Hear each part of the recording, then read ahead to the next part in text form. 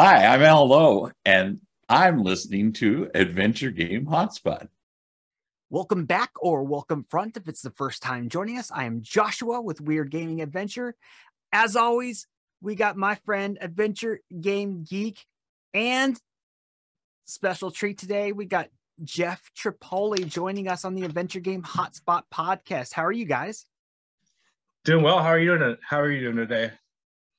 Getting better by the minute, my friends. It's a nice night for us. It's a nice away night for Geek. It's pretty late here in the UK. Yeah, You're looking fantastic, buddy, for 11 o'clock. I mean, the hair is perfectly coiffed. You know, that's right. Oh, you know what it is? You know what it is? I was seeing Jeff Tripoli's reflection on your glasses. That's what it was. That's what it is. Everybody's doing good. We're gonna have some fun tonight. Hopefully, Geek can stay awake. But so yeah. We'll throw this out. Jeff, tell us a little bit about yourself. My name's Jeff Tripoli. I'm an adventure game enthusiast. I also I'm a member of and moderate a couple fan communities. Primarily, I moderate the Sierra Online and 90s PC gaming groups on Facebook.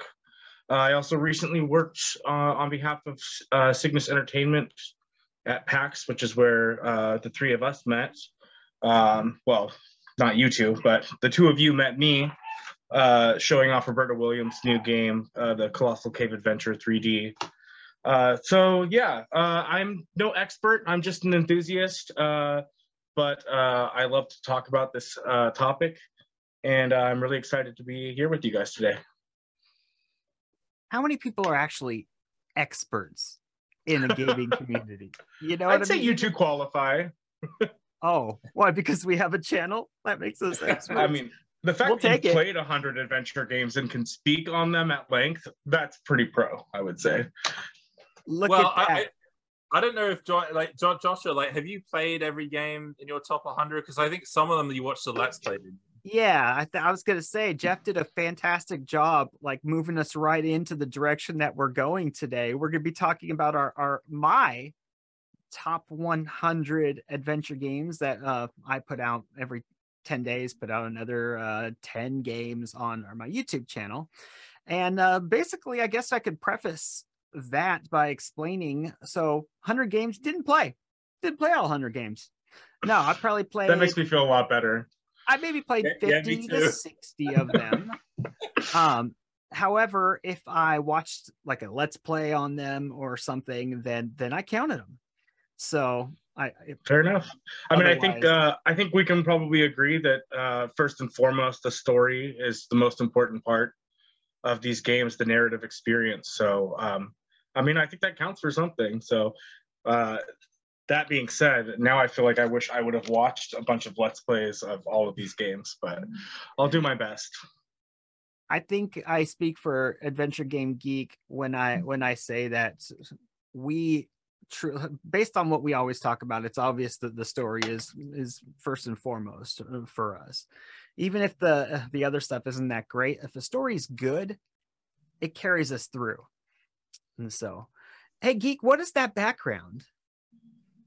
Oh, you don't recognize it? I don't recognize it. No. Oh, okay. Well, we can talk about that later then. Ooh, guys, stick around because we're going to talk about that background. Jeff, you don't know this background? I don't for a second because it came in a little pixely. It kind of looked like that remake of Gabriel Knight 1 from a few years ago, but I can tell it's not. Interesting. No. Yeah, no. I see what looks like an El Camino there or something. No, that's a. Oh God! Now you're gonna put me on the spot with my car knowledge, which is zilch. So never mind. That was my first thought. Said anything. I first thought, that looks like the remake of Gabriel Knight. However, I couldn't think of any scenes to where that would be. So right. Is that a Camaro? Yeah, I don't know. Actually, no. It's not really wallpaper. This is actually my real background, and this is what the UK looks like. Oh. My it's dude, gorgeous. You're outside in that environment at 11 o'clock at night. You're dangerous. Oh boy, I like it. That's good. That's good. Okay. So, as the country boys would say, let's get to getting. I don't know. All right. All right. So we're gonna go through. What do you say? I Is think that we like go if they're through done, or- like I give a list of like we'll go through 10, and then if you hear something that sounds I don't like that, where ask questions, yada yada yada. We'll emphasize on the yada. So we're gonna start with 100 Riddle of Master Lu. 99 was Ween the Prophecy. 98 was Return of the Phantom. Number 97 was Rex Nebular. Boobies. There's boobies in that. Boobies. Boobies. 96 was Chewie, Escape from F5. 95 is Feeble Files. 94 is Escape from Monkey Island. 93 is Little Misfortune. 92 is Gold Rush. 91 is Broken Sword 3. Well, I don't think I certainly have never beat any of those games. I do remember playing Return of the Phantom. Mhm. And I remember thinking that presentationally it was kind of impressive. Isn't the voice acting really spotty in that game? You know what? I've never played with the voices. Oh, okay. So, yeah. I remember it kind of having like sort of an echoey, like the early like Sierra voice acted games like King's Quest V, where it sounds like they brought in the staff to come record the character voices. But I loved that game.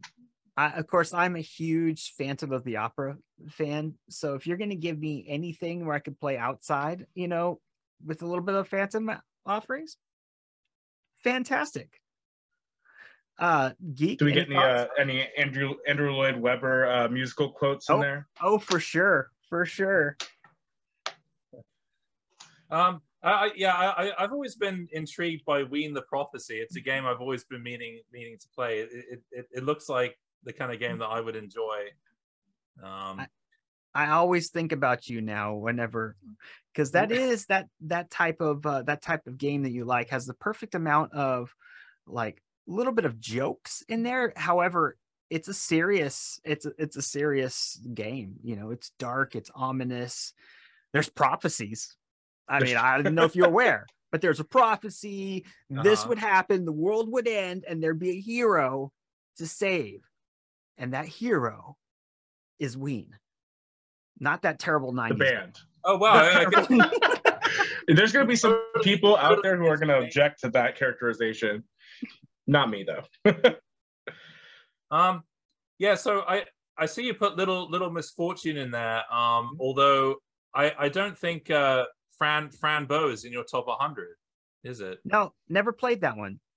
Oh, okay. Because like for me, I played Fran Bow first, and I thought that game was amazing. Just like I mean, like for an indie game, I thought it was really, really good. I feel like that kind of falls in that golden era of the indie adventure games kind of coming back with their own new art style, not in the retro pixel art style. Right, and I kind of love the kind of light and the dark world mechanic and everything, like like taking the pills and all that. So yeah, like that game I really enjoyed. Like Little Misfortune, I was a little I didn't like that one as much. So I think I'd be really interested, like if you played Fran Bow, like what you thought of it compared to Little Misfortune. So that's a recommendation. Then I should jump on Fran Bow. Yeah. What do you think of the art style? Of oh, you mean of either of those? Right. Because they are kind of similar, really right? Art really style. Like it. What to say about it? It took a lot for me to get on board with it. It's one of those games to where you look at it, you see previews, and it's like, that's not going to be me. I'm not going to like it. Well, Yeah, it's a little bit twee, isn't it? Kind of a little deliberately cutesy, but right. it kind of with an ironic, sort of a tongue-in-cheek kind of vibe right. to it. It's kind of cutesy with kind of like a dark side. Yeah. I'd equate it to the Alkaline Trio. Are you familiar with the band Alkaline Trio? Yeah. I It's remember Alkaline them from high school. Trio put into a video game. It like sounds all cheery, but the lyrics are kind of dark, you know. Sure. However, I guess we can put that or like in My reverse. Chemical Romance or something like that. Sure. Okay. You know what? I will say about Broken Sword 3. Mhm. Now that's an interesting choice because that sounds like it's definitely coming from a Broken Sword diehard, because I know a lot of people do not like that game. Okay, so I can't stand Broken Sword 4, and that's I love how you brought that up. I appreciate that. I am very much a Broken Sword diehard, but not to the point to where I can't see a bad or a good game. I mean, it is low in the top 100, so I'll give you that. But. Right, story-wise, it's phenomenal. However, at that time, it was when everything was trying to go to 3D. You know, there was some instant decision making in there. I know a lot of people complain about the boxes. A lot of people complain about box having a pushing, lot of ledge puzzles. And what I say to that is freaking fantastic. I loved them all. You know, I'm serious. I no one complains about when Zelda does that, right? Well, I mean, and you're kind of expecting that a little bit in a Zelda type of game. You were not expecting that in an adventure game, let alone a Broken Sword game. So I could see how it kind of punched people in the throat a little bit with it. However, if you take it for what it is, like the adventure itself, the puzzles are great, notwithstanding but too much boxes. I'll go there. Too much legends. But the dialogue was extra witty. And the setting, the story was great. I love how it went back to the Templars as well. I will freely admit that I stopped after I finished 2. So I've always meant to play 3 and 4 because 5 looks really good. I've heard not very good things about 3 or 4, so I've been kind of hesitant. And is 3 3's kind of a little difficult to get running today, isn't it? Or does like the GOG package work? I don't know. I don't know. I mean, it is from that era where that was such an awkward growing pains kind of time for, I mean, well, arguably the death of the mainstream adventure game, but you know, kind of being pigeoned or forced into, sort of shoehorned into the 3D space. All these games kind of either sank or swam. And I think that this list definitely highlights some of the good and the bad ones, or at least the ones with qualifications as to their quality. And I am one of those who are going to be immediately skeptical about a 3D game. So it has to be truly good for it to push itself on my list. Upon further review, on looking over the game, I think I tried to push Gold Rush onto my list. I think I tried to put it on there just for nostalgia reasons. Honestly, if I could do it again, it would be more closer to 100 or not on the list, because it's truly. Well, what do you think about that game? That game's been remade, hasn't it? Poorly. Okay. Poorly. I have not played the remake. I just remember that game looking phenomenal for the AGI era of the Sierra games. Okay, so we're going to move on a little bit here. So we're going to go to 90, which is Runaway Twist of Fate. 89, Capia. 88, Sherlock Holmes, The Awakened. 87 is Still Life. 86 is Space Quest 1. 85 is Techno Babylon. 84 is Life is Strange. 83, Legend of Kyrandia. 82, Discworld 1. And 81 is Kentucky Route 0. Let's hear Geek first. Oh right, you got Legend of Kyrandia on that list. Like we were just talking about that the other week. Yeah. Yeah. And that was the one that I've actually played. I think I probably would have liked the other ones, you know, if I played them a little bit more. However, like, I know you guys were a little hard on it. Yeah, maybe I was a little hard on it, but I always get that one confused with Curse of Enchantia. There's like another fantasy game called Curse of Enchantia, and that came out years later, though, right? Yeah, I can't remember the exact year, but You know, and that was one of the games where I tried very hard to like it as well. Like, especially as a younger man, it had everything that I like in a game. And so I was willing to overlook some of what some people consider flaws. And of course, you know, it's when you make your a list like this, you're not going to be 100% objective. And so that was one of those that I actually enjoyed because I think I wanted to enjoy it. I think that's the best way of describing it. Okay. Any of those strike you, Jeff? Yeah. Definitely getting into some territory where I've played or have some opinions on. Mm-hmm. I think Life is Strange is an interesting choice here because I think, as you know, some people would argue, I mean, certainly not a traditional point and click adventure, Mm-hmm. but if we distill the core values of the genre into, you know, creative storytelling, Mm-hmm. and, you know, having you know, play through the entire story, be an active participant in the unfolding story, I think that game does an excellent job. Mm-hmm. And I think it borrows a lot of elements. Describing that, yeah. I think it borrows a lot of elements from, you know, that whole era with the Telltale era, the Walking Dead, Wolf Among Us, all those kinds of games, to tell kind of a story that you definitely didn't see in the classic era of point and click adventure games. You're starting to see stories like that amongst pop culture. However, right, certainly not in the adventure game genre. Nice analysis. Right. It felt like a really, you know, bold, like a HBO series or something like that. You know, it's a you know, the kind of supernatural drama you might see on television. Mm-hmm. It's far from perfect. I mean, the puzzle solving is essentially non-existent. I hate the term walking simulator, and I don't think it applies here because I think when you empower the player to make choices that affect the story, it's not really a walking simulator. And I also have no problem with things being walking simulators, but yeah, I do think it's a good choice, and I think it's probably appropriately placed on the list. I think that it would be, I wouldn't go so far as to say like the puzzles are non-existent. I think traditional style puzzles. Right. And you're right, actually, because there were those time mechanics where you retain your inventory if you do certain things. I remember those kinds of things. Those were kind of creative, actually, but they weren't. I never found myself getting like too stumped for too long, you know. It's more of a storyteller. Right. Now, you want to talk about walking simulators.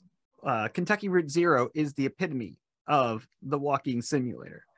However, it's also the epitome of a fantastic story that catches you off guard.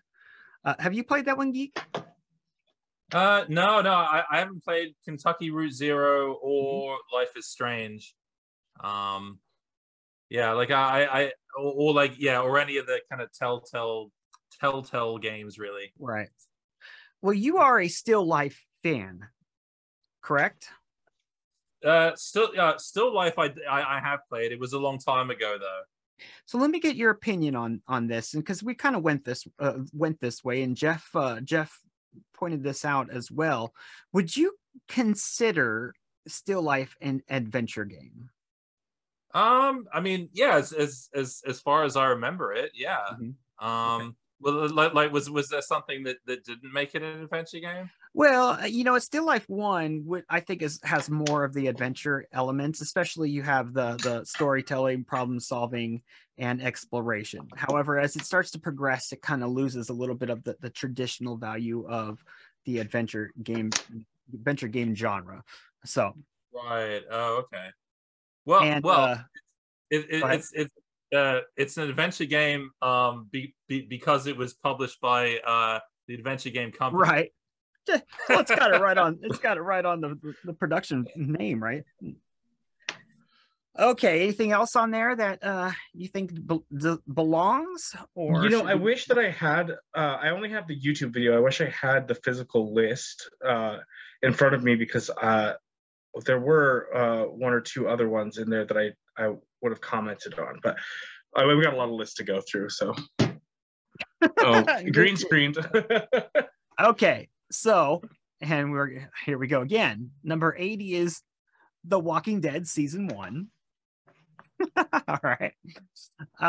79 is Thimbleweed Park.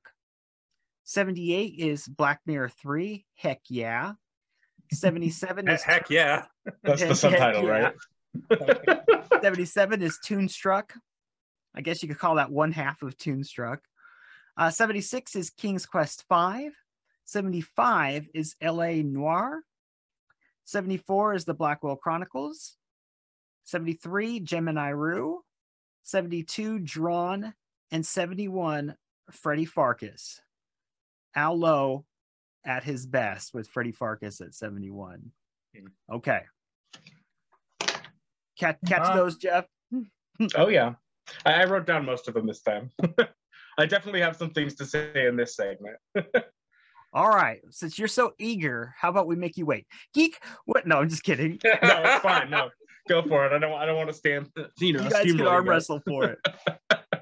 Is Draw on the Painted Tower, is that a hidden object game or no? Because I think it's okay. Because I saw it on Big Fish Games, so I assumed it was. So, it's very much an adventure. However, some would call it it is a hidden object game. Like it's more it's one of the most beautiful types of games that you will ever see, but it has elements of like true elements of the adventure game genre.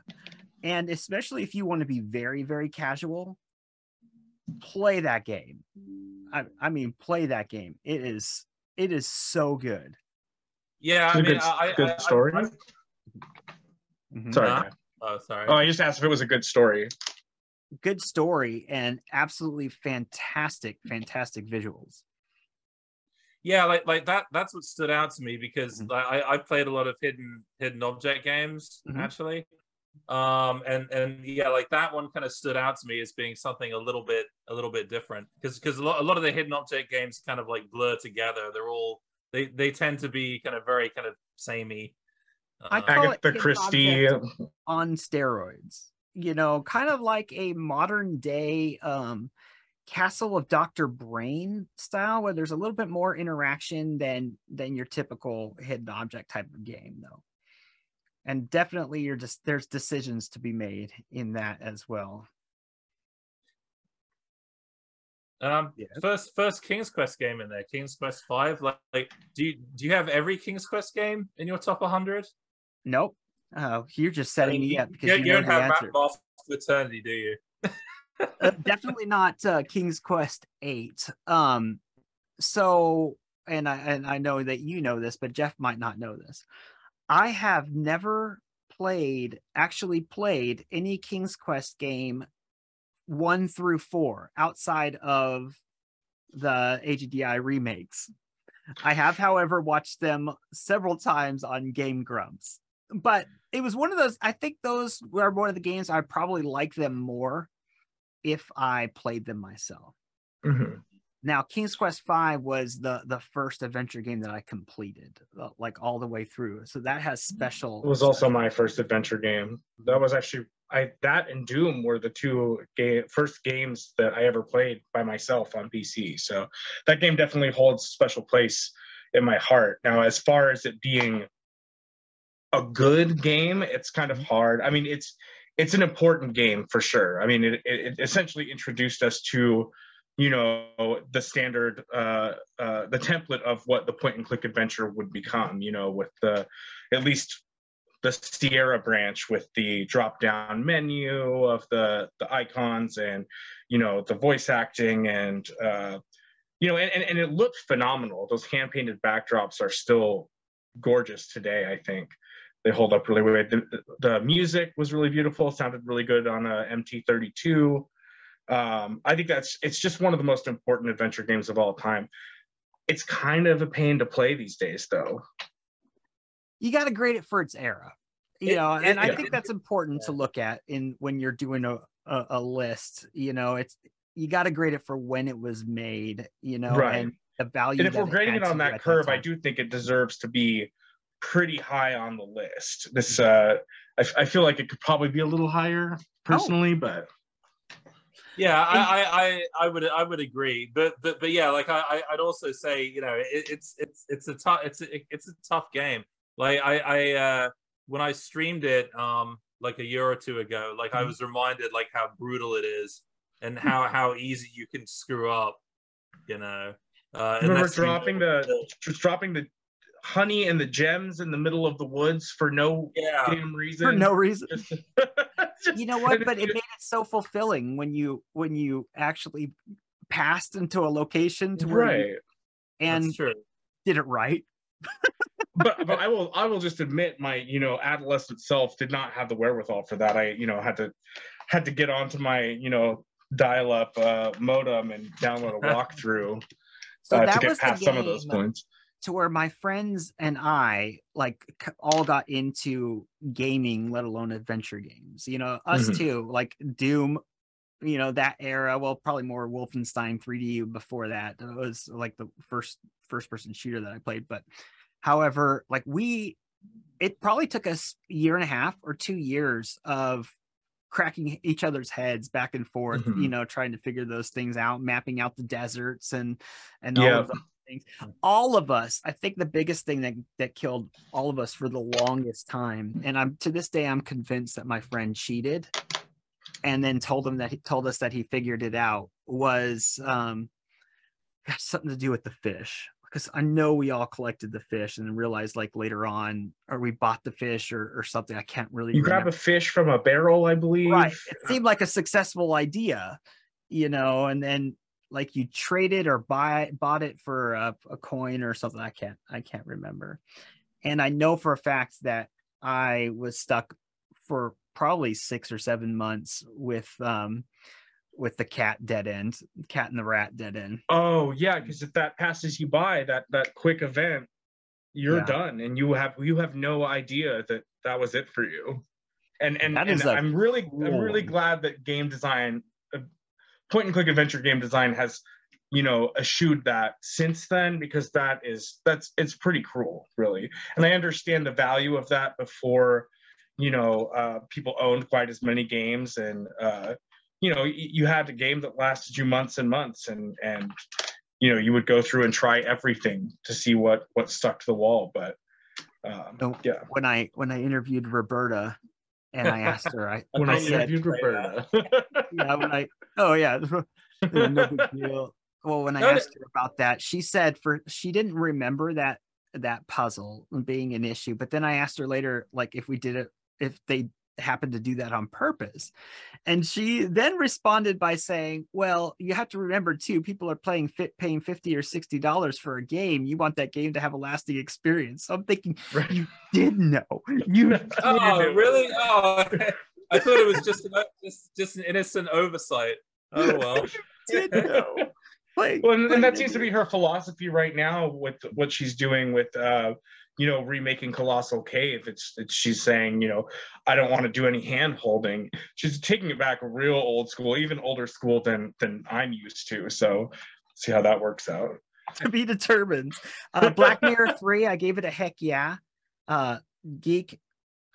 I mean, I love seeing any of the Black Mirror games in there. Yeah. It's interesting that you put that in there. Because not everyone would have played like 2 and 3. See, you got to play that whole series. I mean, it absolutely is one of those series. I got that on like GOG as like a bundle, and so I burned through those 3 games like start to finish. You know, like it's one great story. I saw some mixed reviews of it on GOG, which is why I've never actually purchased it. But I see Lovecraft and I'm automatically hooked. Is it Lovecraftian? Because at least that's what the press kit says. You might have to explain to me what that means. You know, cosmic horror, like, so there's something out there. Usually something, you know, that drives someone crazy or something like that. A dark, you know. Okay. Yeah, I think there's some aspect to that, but I lost count of the number of games where like they say, oh, it's inspired by H.P. Right. Like that's they love it. Yeah. Like there's so many of those. Yeah. Is that an author? Yeah, Lovecraft. Oh boy, now I feel really ignorant. That's embarrassing. Well, and he has a huge influence on video games, just because I mean, he essentially invented the genre of cosmic horror, which is the whole ancient gods and Cthulhu, all that stuff. So I don't think that a game or a work has to necessarily cite his particular pantheon to be considered Lovecraftian horror. It kind of has to have an element of the unexplained that is drives people to madness, sort of thing. Right. I'm gonna need you to say less words that I don't understand. Sorry. I'm just kidding. Me sorry. I can't. All right, let's move on. Indigo Prophecy number 70. 69 is Siberia 2. 68 is Dreamfall. 67, The Journeyman Project 3. 66, Kathy Rain. 65, Conquest of Camelot. 64 is Gabriel Knight 3. 63 is Quest for Glory 1. 62 is Myst. 61 is Zork Grand Inquisitor, and that's where we stop right there. This is a doozy of a segment, so. Oh, I can't wait for this. Yeah. I'll try and keep my mouth shut for a little while. You guys have it out. Go for it. Well, okay. So, go ahead. No, please. No. Go on, Jeff.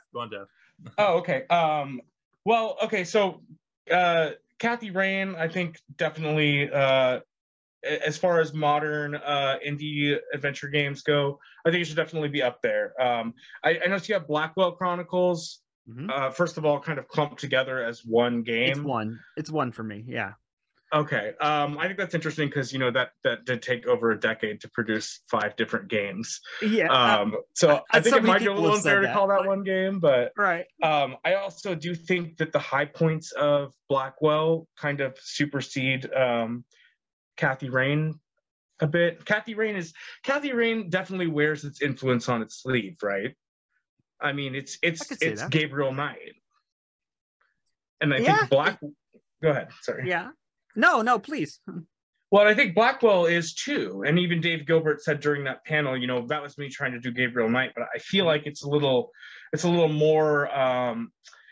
It's a little more of an influence rather than an homage to like Kathy Rain is definitely. Kathy Rain's trying to let you know we love Gabriel Knight, which is great because I love Gabriel Knight as well. But I think there's also some Full Throttle in there with like the biker character. She rides her motorcycle. Definitely. Blackwell Chronicles, I think started like it all. The entire story, I guess we'll start like at the beginning. Started out really bad, in my opinion. Yes, the first game was a little weak. Came into its own. So I really wanted to have the story, like that whole series as one, because I don't look at the beginning as what it is. Or most people, they look at, okay, the first game is like the highest peak, and then it goes lower from there, whether it be in movies or something. And in this, certainly not with that series. I would argue the opposite. That game has a very much so. And Kathy Rain, I think I might have actually overrated that in an attempt to get more moderns, what I consider more moderns in there. Because my list is heavily weighted with the classics. Sure. It was an enjoyable game, very much an enjoyable game. One that I couldn't easily relate to, but I enjoyed. Mm-hmm. So I think that's where it fitted in for me, for my criteria. So like, did you put Myst in there just for like posterity, or is it really one of your favorites? That's a good game, or that is a good question for a good game for what it is. However, I think it's gotten by more on Mystere, like the mystique of what it is. Like their marketing campaign is probably the greatest marketing campaign that gaming has ever seen. What they sold, the way that they sold their games, like they made it to where you weren't hip if you didn't have a CD-ROM Right. Myst in there. Yeah. You weren't like an art fan type of thing. And so it took a long time for me to truly appreciate what it was. And that's an astute observation. I think that is a good place to where the game belongs. Yeah. And I don't want to give it too much credit because it wasn't as entertaining as I would have liked it. And so I think that's interesting because it's hard to look at the game objectively because Myst, it's up there with Doom, with SimCity, it's a wildly influential game. Like you said, it sold us on the CD-ROM drive. People bought CD-ROM drives just so that they could play that game. It also, it had, like any game that influential, it had positive and negative influences with, just like we had Doom clones, we had so many Myst clones, and I feel like that lives on today, and in the casual game. Myst kind of, in a lot of ways, birthed the CD bargain bin genre of first-person point-and-click adventure games, but also it was revolutionary in its own right. I think that influence, if we're talking pure influence, this is easily a top 10, if not top 5 game.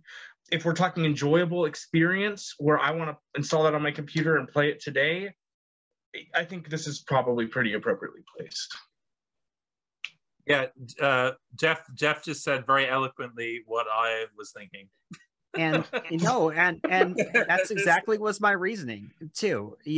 Like it gets a lot of weight based off its power, from what it is, what it's done, and then you try to contrast it with enjoyability, or at least for where I was in life at that time and for where I am in life now, replaying it. And so I think it slots right in around 60 or 60-ish for me. So I mean, I personally love Riven. I like Riven more than Myst, for sure. I think anybody can say that. And as you'll notice, I definitely agree with that as we get lower down the list. Right. Okay. Are we able to kind of live here for a minute? Because there's some heavy hitters on this. Oh, please. segment. Yeah. If you ever feel like jumping in, yeah, please. Well, okay. So I at least can't let this go without getting in. I'm a huge Gabriel Knight fan. So you've got Gabriel Knight 3 here. Yeah. I'm not sure if we should talk about it now or when we get higher in the list where I think it should belong, but okay. Well, now this is where it's at. So let's talk about number 3 specifically. Yeah. Fair enough.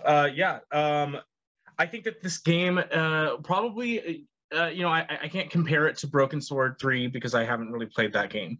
But it's probably similar for you where, you feel like you feel like you're in the position where you need to defend this game. This game obviously is sort of a casualty of the 3D era of being shoehorned into 3D technology, especially when the design team felt, was very vocal about feeling like they didn't really have enough of a grasp on the tech that they were using to kind of fully take advantage of it.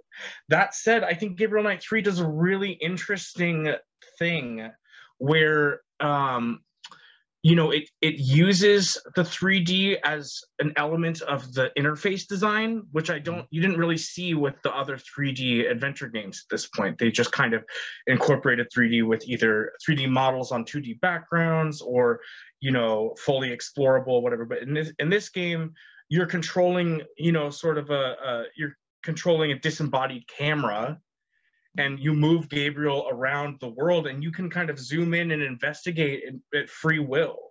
And you can warp Gabriel across the screen, and you have this whole, this plethora of this whole tool set of detective kind of gear. You've got your fingerprint kit, you've got your high-tech laptop, you're cross-referencing digital sources, and it kind of just feels like this huge international conspiracy theory that puts you in the actual driver's seat where you feel like you're getting to solve it. And I think it's so underrated.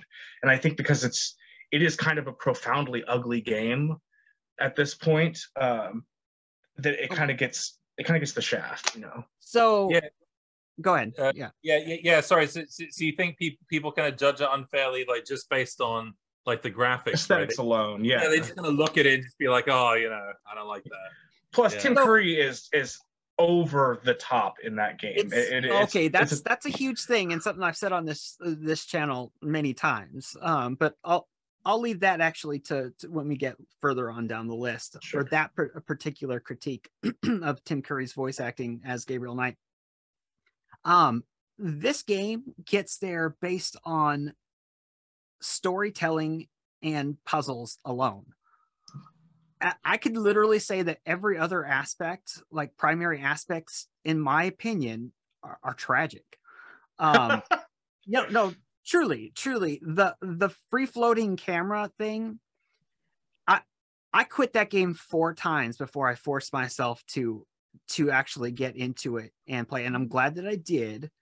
But I didn't appreciate it as much as I did when I actually forced myself to sit down, because it wasn't natural for me. I used a walkthrough because it was Gabriel Knight, and it's such a, I have such a love, in my heart of Gabriel Knight. And so I just did it as almost like a job, because I wanted to actually see the story and try it out. A duty, yeah. Right.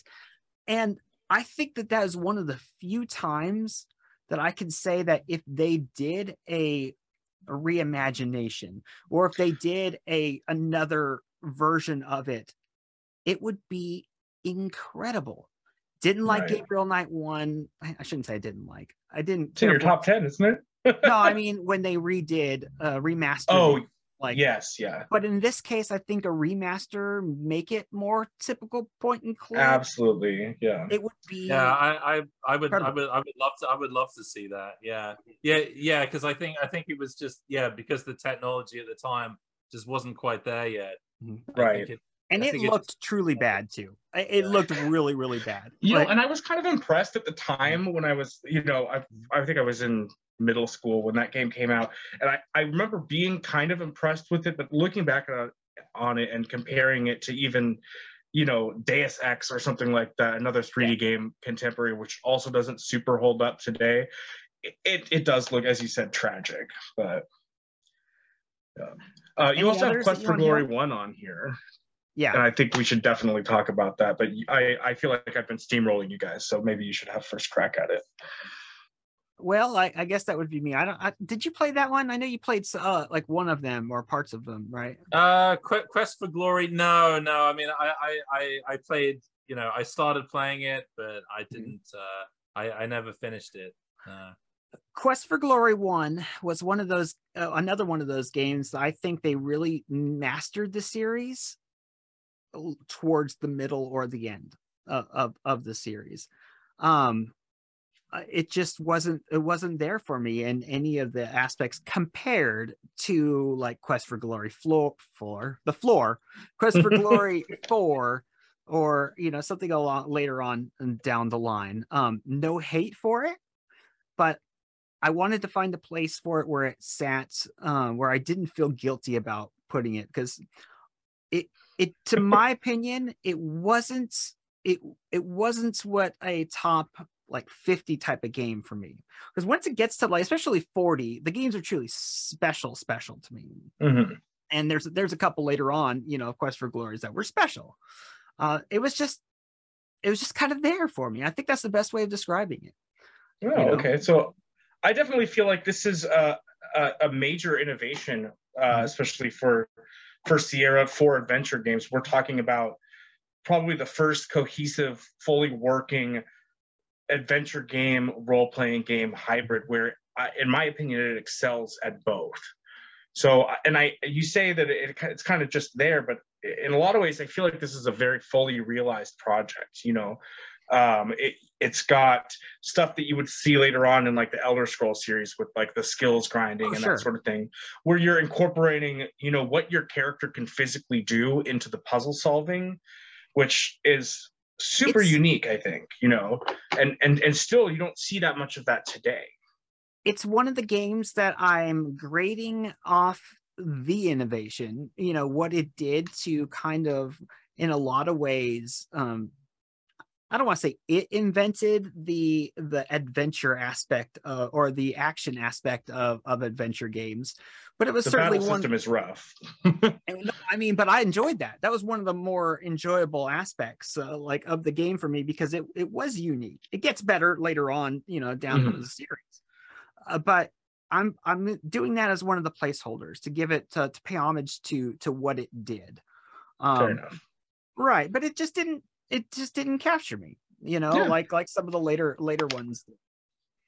So let's try to move on just a little bit faster here. I think this next one shouldn't be too hard to break down here. So Sam Max Season 2 is number 60. Number 59 is Lighthouse. I think I have something to say about that like later on. 58 is Discworld 2. 57 is Simon the Sorcerer 2. 56 is King's Quest 7. 55 is King's Quest 3, the AGDI interactive remake. Number 54 is I Have No Mouth and I Must Scream. 53 is Black Mirror 2. 52, Book of Unwritten Tales 2. And 51, Black Dahlia. All right. Yeah, some interesting choices there. Oh wait, so sorry, you said that 59 was Lighthouse, because like in your video here, it's Shadow of the Comet. Okay, you know what? Here's the thing. This is kind of embarrassing. When I made my video, like this was my actual list. Lighthouse was on my actual list, and I have Shadows of the Comet, and I cut it off and put Lighthouse, or put Shadows of the Comet on it instead of Lighthouse. Oh. And so, yeah, that was another time that I've been caught up on this. And another one in the last one, I never actually put Conquest of Camelot on my list. That was a blank one. I jumped from 66 to 64. And so, yeah, that's embarrassing. I forgot that I made that mistake. So let's talk about that then, because I never actually gave a thing about Lighthouse then. I think Lighthouse is much better than Myst. I think Lighthouse is one of the more underrated games out there. What do you think, Geek?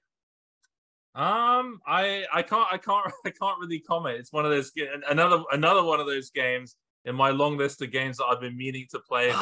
See, I thought for sure that you'd have played that one. No, like I started playing it, and then I just I don't know. Like I got to a certain point, and I think I just gave up for some reason. Oh, I purposely omitted Shadows of the Comet and put Lighthouse on there to make a point that I thought it was better than Myst, too. That's one of the lists. Did you play that one, Jeff? I did not play Lighthouse. I was not big on the first person ones. Okay. I've played a lot of other kind of like Myst, you know, so-called Myst clones like that, and there's a lot of games that I kind of, you know, I do like better than Myst. You know, honestly, like Aura, Fate of the Ages, that one, and kind of games like that. Yeah. So what's your guys' stance on King's Quest 7? Because that's a hot topic for a lot of people. You go first, Geek. Right. Okay. So what's the hot topic? The fact that it's like some people don't like it as much. Right. They thought it kind of changed the direction of the franchise a little bit, and they did. Right. Yeah. But the franchise was always kind of changing direction in some way. I personally really enjoy it. You know. Okay. And I think that's a pretty good place for it. That's probably around like where I would put it, actually. I love you in a weird way, Geek. I guess. I think I fully agree with that assessment. I think King's Quest 7 is a delightful game.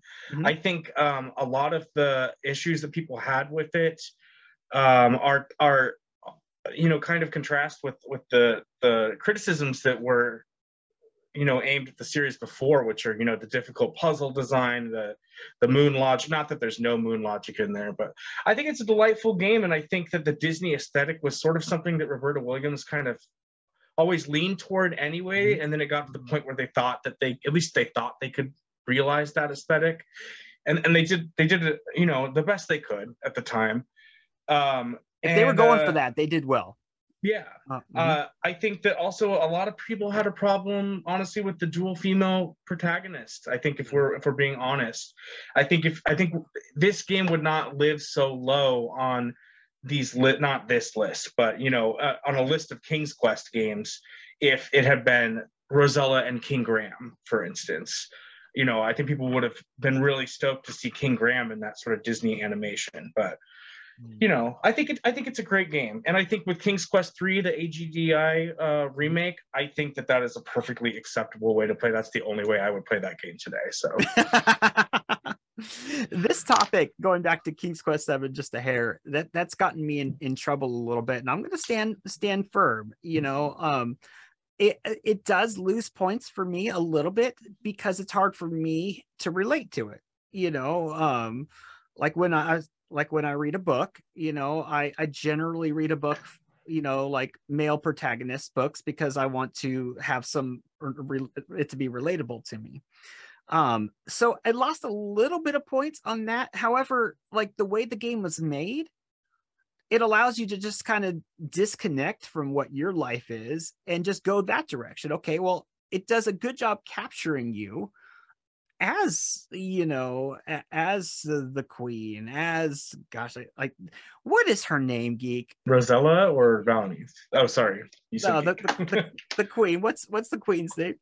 Oh, what, Valanice, you mean? Valanice. Okay, that one gets me. That one gets me hard. So, or even if it was like younger people, even if it was two younger girls, maybe that would, but I had zero relation to a whining, style of girl, and also zero relation to an older. And so, and when you're a teenager, you know what I mean? Like that weighs more on you, Sure. So, but I thought it was delightful. I think Valanice is a delightful character to play. It's the only time we got to play her. I wish we would have got to see her more if the series had really continued. And I think you see the elements from that game carried on into the King's Quest reboot from 2015 or 2016, where you've got you die, you get to try again with some witty remark or what have you. But yeah, anyway. Incredible voice acting in that, by the way. I truly enjoyed the voice acting. Unless they were screaming. Unless the sky is falling! Right. Oh boy. Okay, so let's try to kind of zoom through some of these a little bit faster here. Because we're definitely gonna have more to. What's that? Are we moving on? All right. I was going to comment on the fact how it's interesting that you have, like, in close proximity, King's Quest 7 and I Have No Mouth That I Must Scream, which are like such different, very games. Similar. Okay, so we have where are we? Oh gosh, so we're at 50. Okay, let me actually drop one more question for you guys here. What's your take on Black Dahlia? Have you played it, Jeff? I know I have not. No, that's okay. Is that the one with Dennis Hopper in it? It is. Yep. Yeah. Okay. Yeah. Well, he's in it. Not for that long, but he is in it. But everybody knows him to be in that. Long enough to put him on the box, sure. I assume. He basically he sits in a chair the whole time. He's creepy though.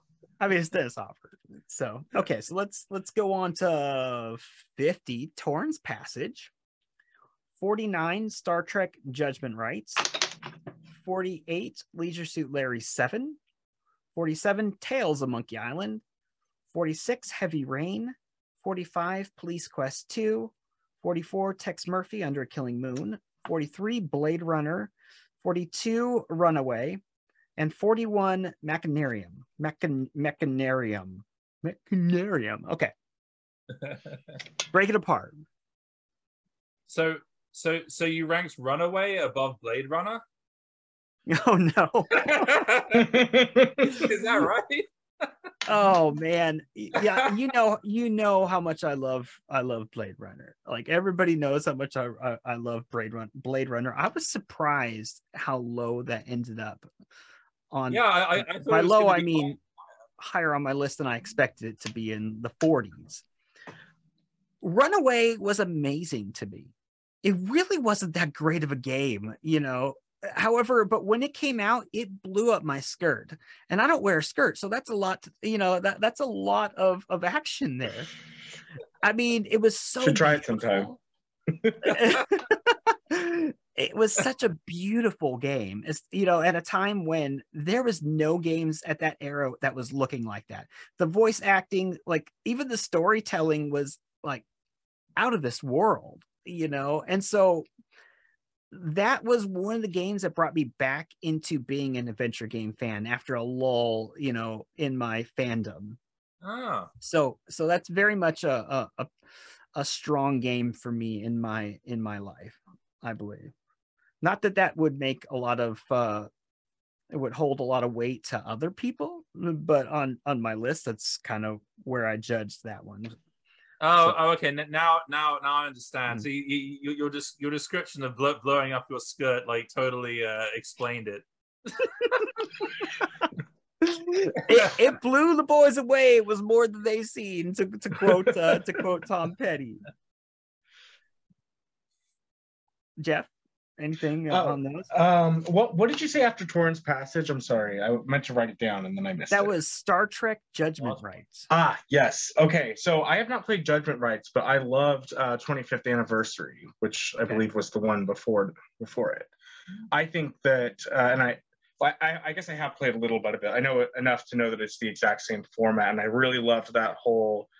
You know, they brought the entire cast in to do the voice acting for it. If you have the CD version, you've got the space combat, and then you have this sort of the episodic, like it feels like you're playing an episode of the original series, and I think it was a really well done game. I do have a little bit of trouble trying to get into it today.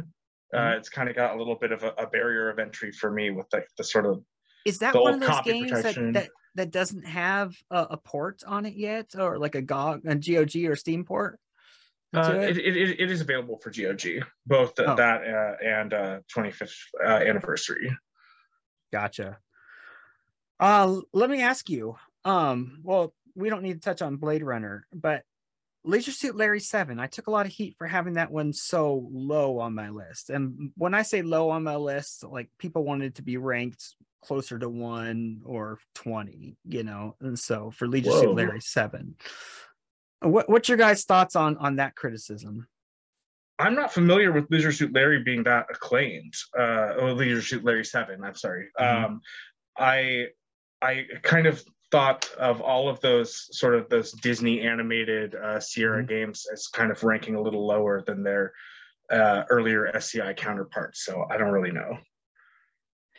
Yeah, I didn't realize Larry 7 in particular was more highly regarded or something. I did actually play that one just because I was doing a video and I needed some clips from it, so I just decided to play through the game.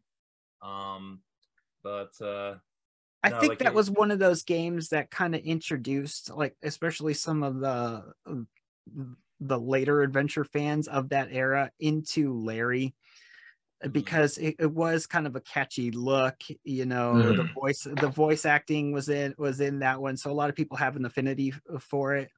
There was a couple innovative things in there. If you like actually scratching and smelling farts on a it had the scratch sniff, like smell of them thing. Yeah, that was kind of an innovation, I guess. Not many games had that. There, and I learned what a dildo was from. Oh wow! How old were you when that game came out? I don't know, like 13 or 14 or something like that. I don't remember. Three is still my favorite. So I played it like 3-4 years ago. I honestly didn't even know what it was the whole time I played it. Like, I just thought you it was. Didn't know it's like greater context as a series or anything. That was like the first one you played, or no, I played Leisure Suit Larry 1 for. Oh, you talking to Geek? No, well, either of you. I thought that's what you were saying, though. I didn't know what a dildo was. Honestly. One more time. What was that about skirts and dildos? It's uncomfortable, guys.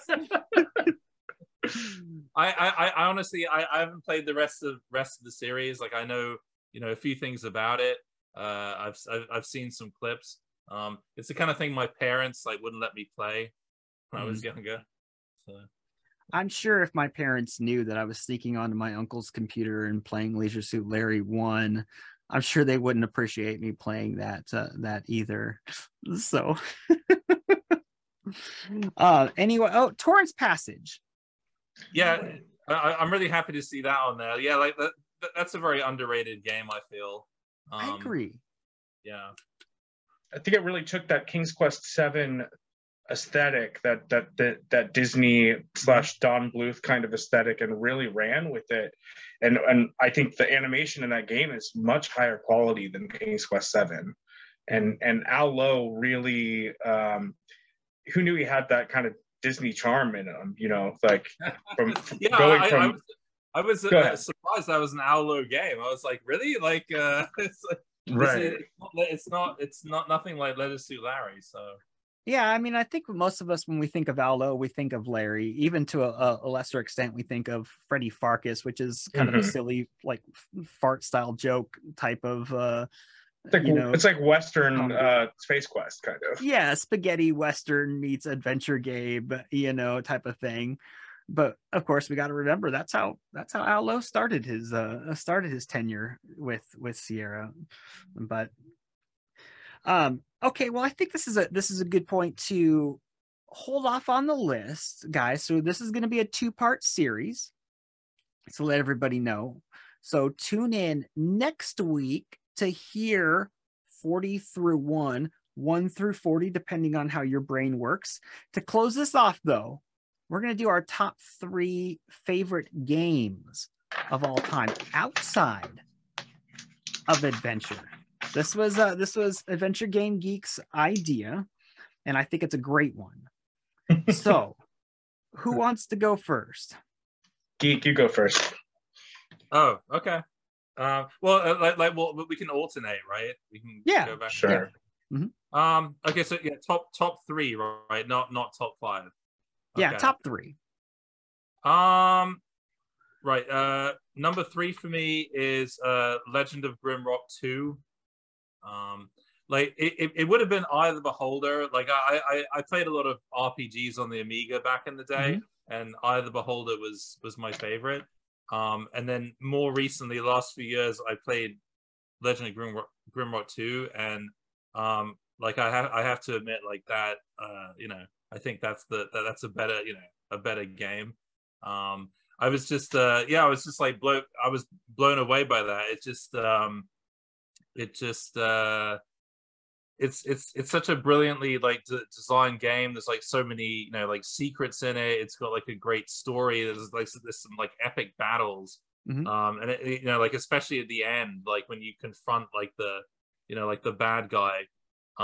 It takes place on this like rooftop of this like fortress, and then he's like summoning like all different waves of creatures, and all that, and it's incredible. I never played that one. Yeah, like I mean, I played Grimrock 1, and I didn't like it so much because it's all set. It's a typical kind of dungeon crawler game, and I didn't think it was anything kind of really that special compared to the older dungeon crawlers like Dungeon Master 2 or Eye of the Beholder. But like Grimrock 2 has so many kind of like outside areas that you can also dive underwater, and there's like stuff you can find underwater and stuff. I really loved it. It's such an immersive game. So Jeff, that's 3. I haven't played that one. So I was trying to mix it up a little bit with modern and retro. Is that okay, or are we just going retro here? Okay. No. Well, just to kind of throw in something that I played a little more recently. I think probably the scariest game I ever played, my number 3 spot, is Resident Evil 7.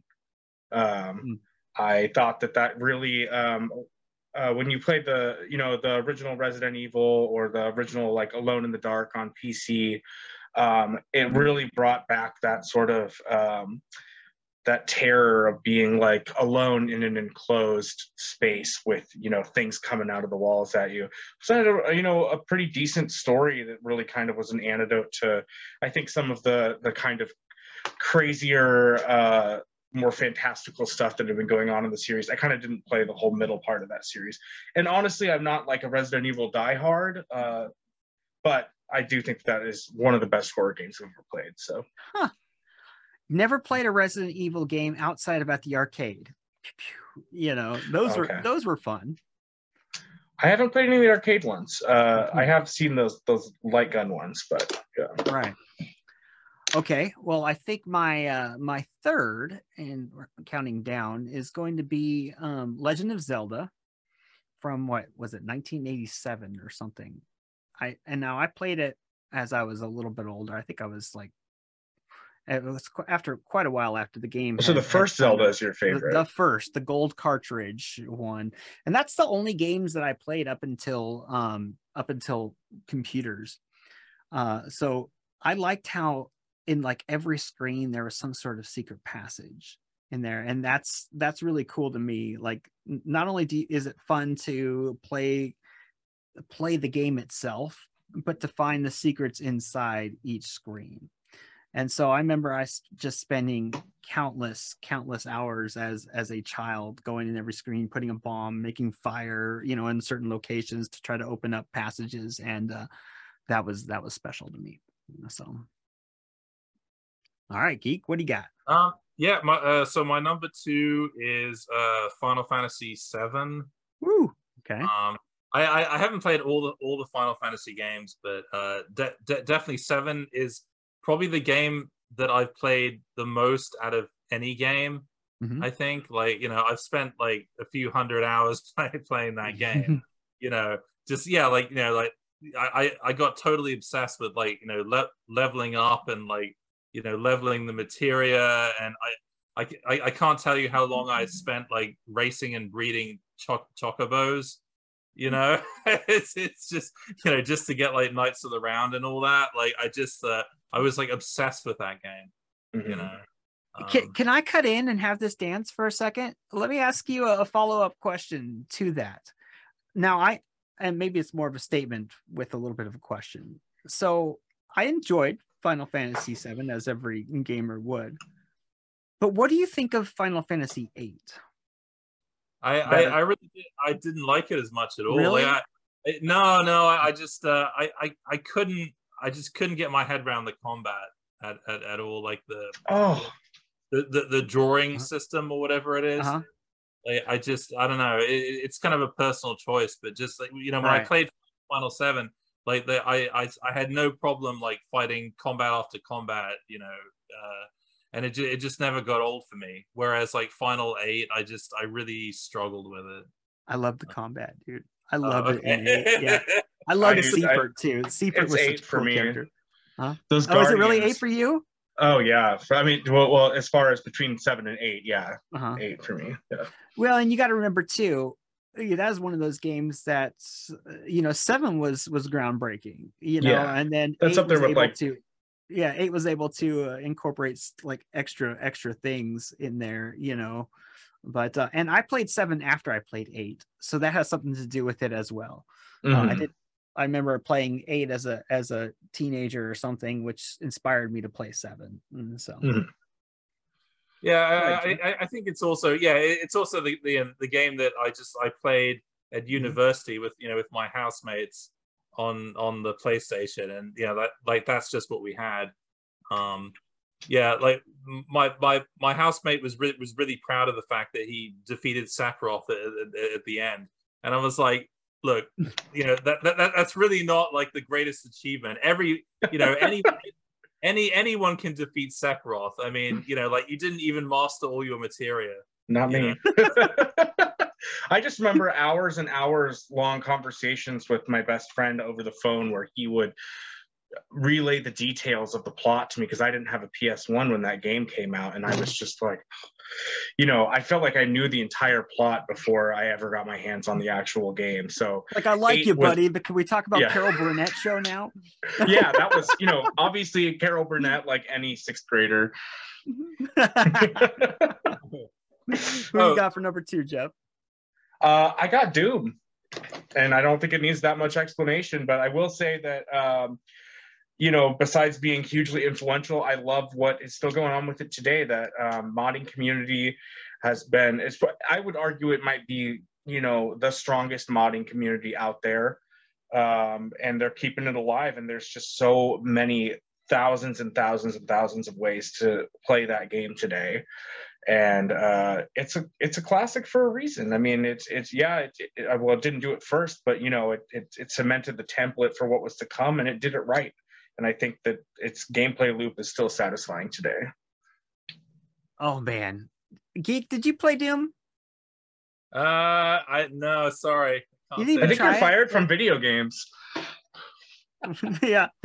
I remember, gosh, I think it was like 1992 or it had to have been 92 or 93 because I always associate what game came out with what I was doing in my life. But I remember playing, like listening to Alanis Morissette, Jagged Little Pill, and like Bush, like Bush, like getting scared to death, like in my room. And like whenever I'd hear my parents like walking down the hallway or something, like I'd like turn the game off because I didn't want them to really know what I was playing. Like, it's okay, Mom, I'm just killing demons and undead Nazis in a mode called Knee Deep in the Dead. It's all good. Yeah. My uncle gave it to me. I have to say, Geek, I'm really surprised you never played Doom before. That's crazy to me. It's not just Doom. It's sorry to disappoint you. It's not just Doom. It's basically like any kind of first person shooter. I just never, it's never been like my thing. Yeah, it's not for everyone, I guess. I thought it was, but I guess not. No. I definitely fell out of love with first-person shooters. Yeah, and I won't say I've stuck with the genre, but I do think that Doom is a masterpiece of a game. So, and I think most people would agree. I was considering putting Doom, but after you made the mention of that earlier, I thought that you'd put it on your list, so I omitted it. My second is going to be Morrowind, Elder Scrolls Morrowind. You talked about one of the most active modding communities. My God, like Morrowind, all those Elder Scrolls games, like that's got to be up there with them as well. And I played every inch of that game and all of the expansions on that. It had something, there's some aura to it, you know, with the ambiance, the music. It was gorgeous. Look, I just felt like I was there and stealing everything. I stole spoons, dude. I was the biggest klepto in that game. Just like if I could steal it, I was stealing it because that was the most fun aspect of the game. But yeah, I think that game really captured that sort of that cinematic high fantasy in a way that it was really kind of the first to do it that well. I mean, obviously you had Daggerfall before that, which I think and you could argue is a more complex game. It's got a much bigger map, and it's essentially a fantasy life simulator. You can buy and trade property in that game. Like there's an economy and everything, but Morrowind just really kind of distilled everything into one really just beautiful, streamlined package. Some would say Skyfall, or was a Skyfall. We're talking about Bond movies now. Skyrim 007 was better, but I disagree. Yeah. What do you got, Geek? Oh, for my number one. Hold on, let's do a drum roll. It's got to be Silent Hill 2. Woo! Okay. Is my favorite, and this is the background which you didn't recognize. I see it now. Okay. It's the opening scene from Silent Hill 2. Yeah. We were talking about it earlier too. All right.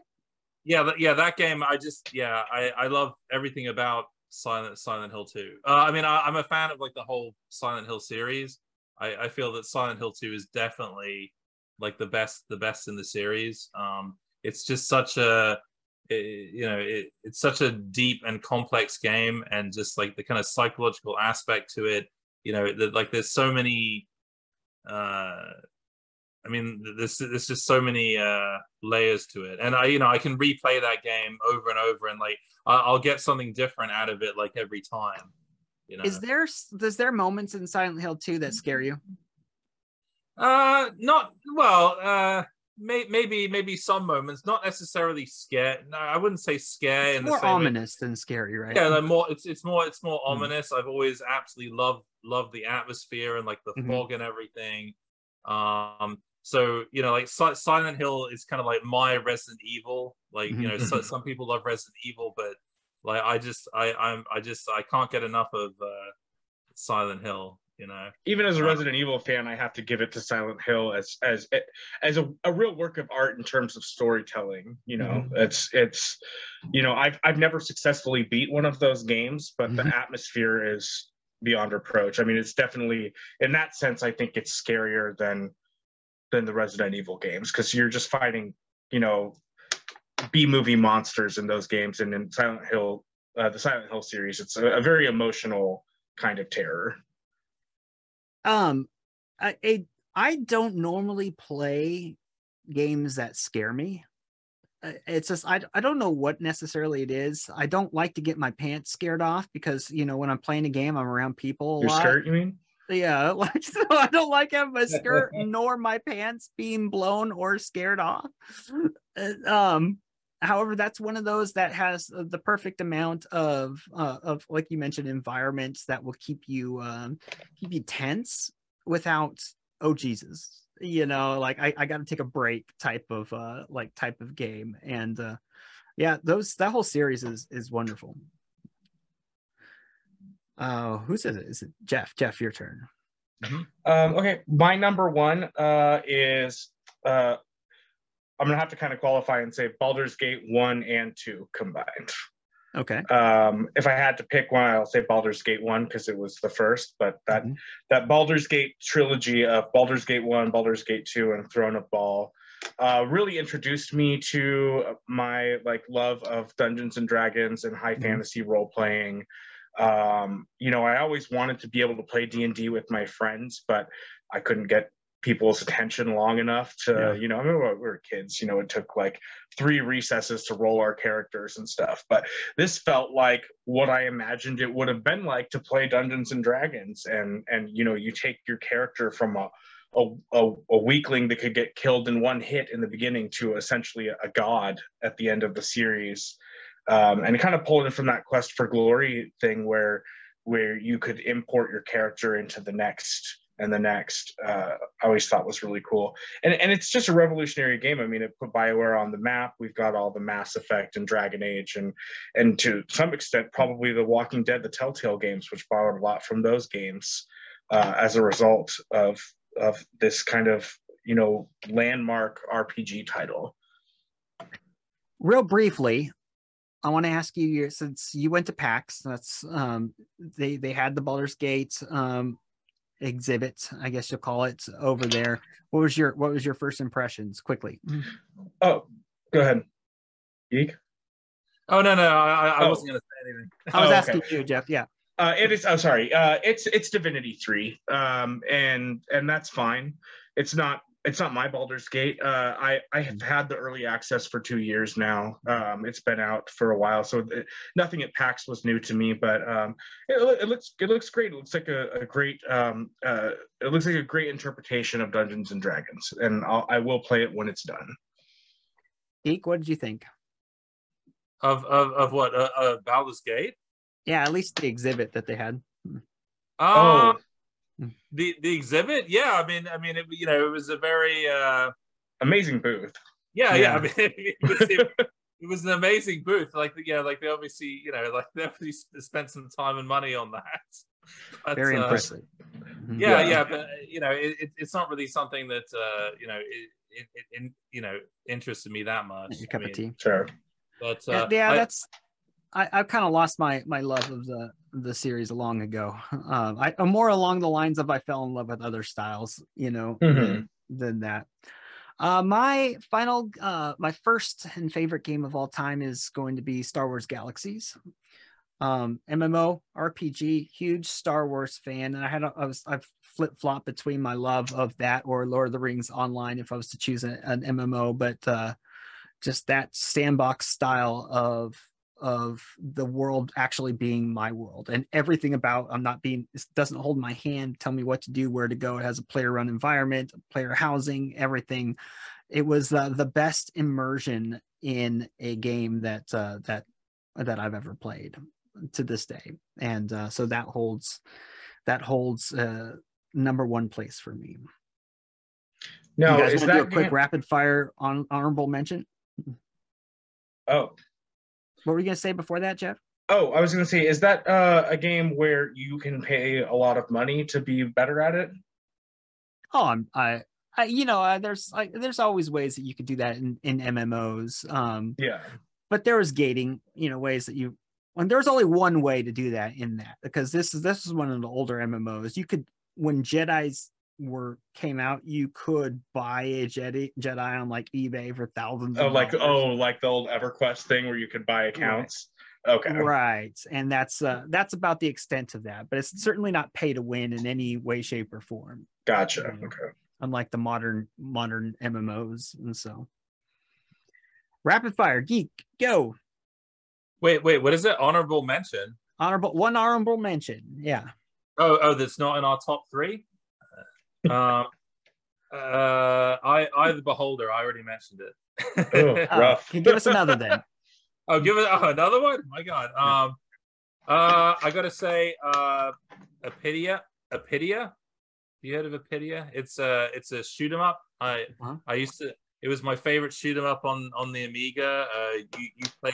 You play as a bee, and all the enemies are insects. So, I love these because Geek plays a lot of games that I'd never played, and then after we talk, I look them up. I'm like, wow, these are really, really cool. So I always try to get like one more game from him at the end, because it expands my knowledge of the industry.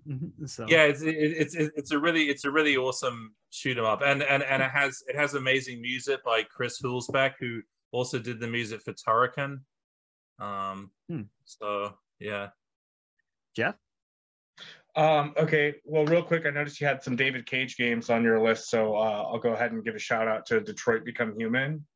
I don't know if that's on your list at all, your top 100, but I do think, cinematically speaking, it's a really great game. I don't think that the racial parable necessarily holds up, but yeah, I think that was a really amazing sort of interactive movie storytelling. I guess that's an adventure game, so maybe it shouldn't be on my list at this point, but yeah.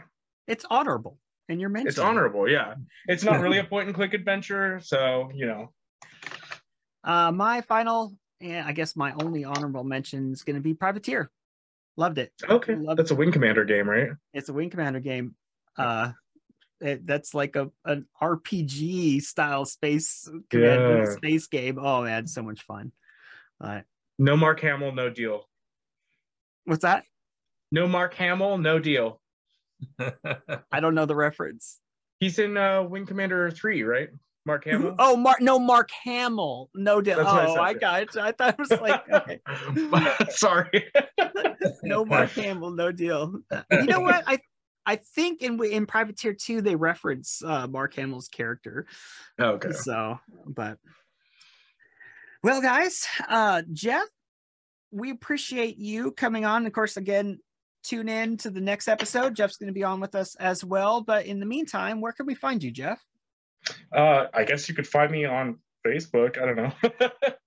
My name is Jeff Tripoli. Look me up, and I can point you towards some of the fan communities that I help run.